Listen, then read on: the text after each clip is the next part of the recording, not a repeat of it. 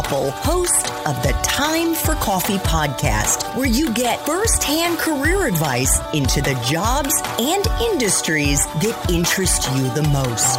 And before we start today's show, I have a quick favor to ask you. If you haven't already, I'd be incredibly grateful if you give us a rating and a review on iTunes. And if you're like me, you need to do it now because you'll forget later and because it's the best way to help others who may be in search of career advice to find this free resource. So press pause if you haven't done it and do it right now.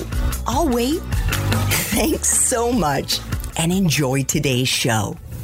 Hey there, Java Junkies. Welcome to another K-Cup mini episode of Time for Coffee. By the way, K-Cups come in 3 sizes, single, double, and triple shots, or roughly 1 minute, 5 minutes, or 10 minutes in length. So if you don't have time to throw back an entire caffeinated career conversation, these K-Cup mini episodes of T4C can give you a quick caffeinated fix, whether you're on the go or you only have a few minutes to binge. So grab your mug and take a chug, because it's time for a caffeinated career double shot K-Cup with my guest, Jeremy Sirota.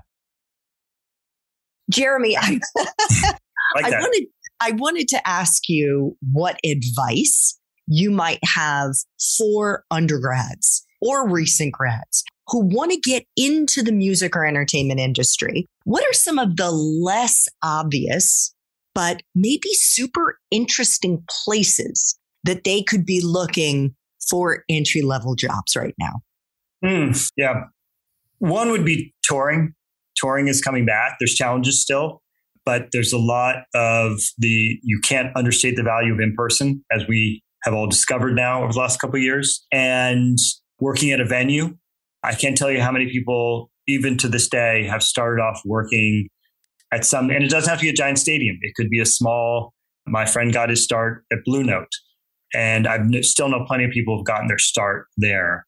So that's a really great place. It's also one of those places that can be more adaptable if you need to work a second job, because a lot of those can be at night or on the weekends. So that can be very conducive. I would definitely keep an eye open around any music tech startup.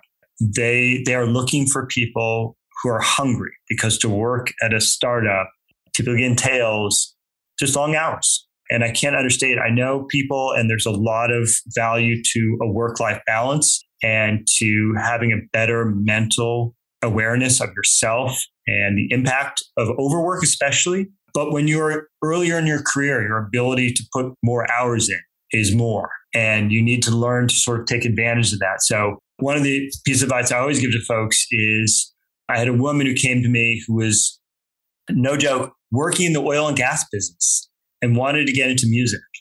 And when she showed up to talk to me for advice, she had already started a music blog and was working with a couple friends, not herself because she didn't know anyone, but to like find a band to help manage.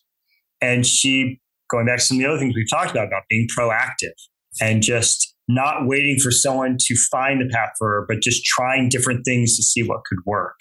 And so there's a lot of different ways to do it, but music tech startups, venues are really 2 great places to keep an eye out. So don't say, I just graduated from college, I want to go work at Spotify.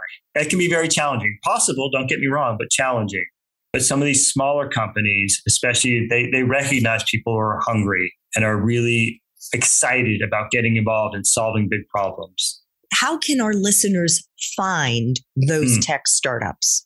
Yeah. I have 2. It's not complicated. It gets more complicated outside of the US, Canada, Western Europe. But even there, it's developing more. LinkedIn should be your friend. It is absolutely an incredible resource that is overlooked all the time. You'd be shocked how much companies say about themselves on there. You'd be shocked how much you can find, not just where people work now, but where they used to work. And it's a great way. What would the search terms be that somebody could put in to find those companies? Yeah. So that then dovetails with another one, which is Crunchbase. Crunchbase is a great resource. They have a whole section called Music Tech Startups, where they try to list out every music tech startup. You can then tie that into some of the newsletters in the music industry, many of which are free. So Hypebot is free. Music Business Worldwide is free.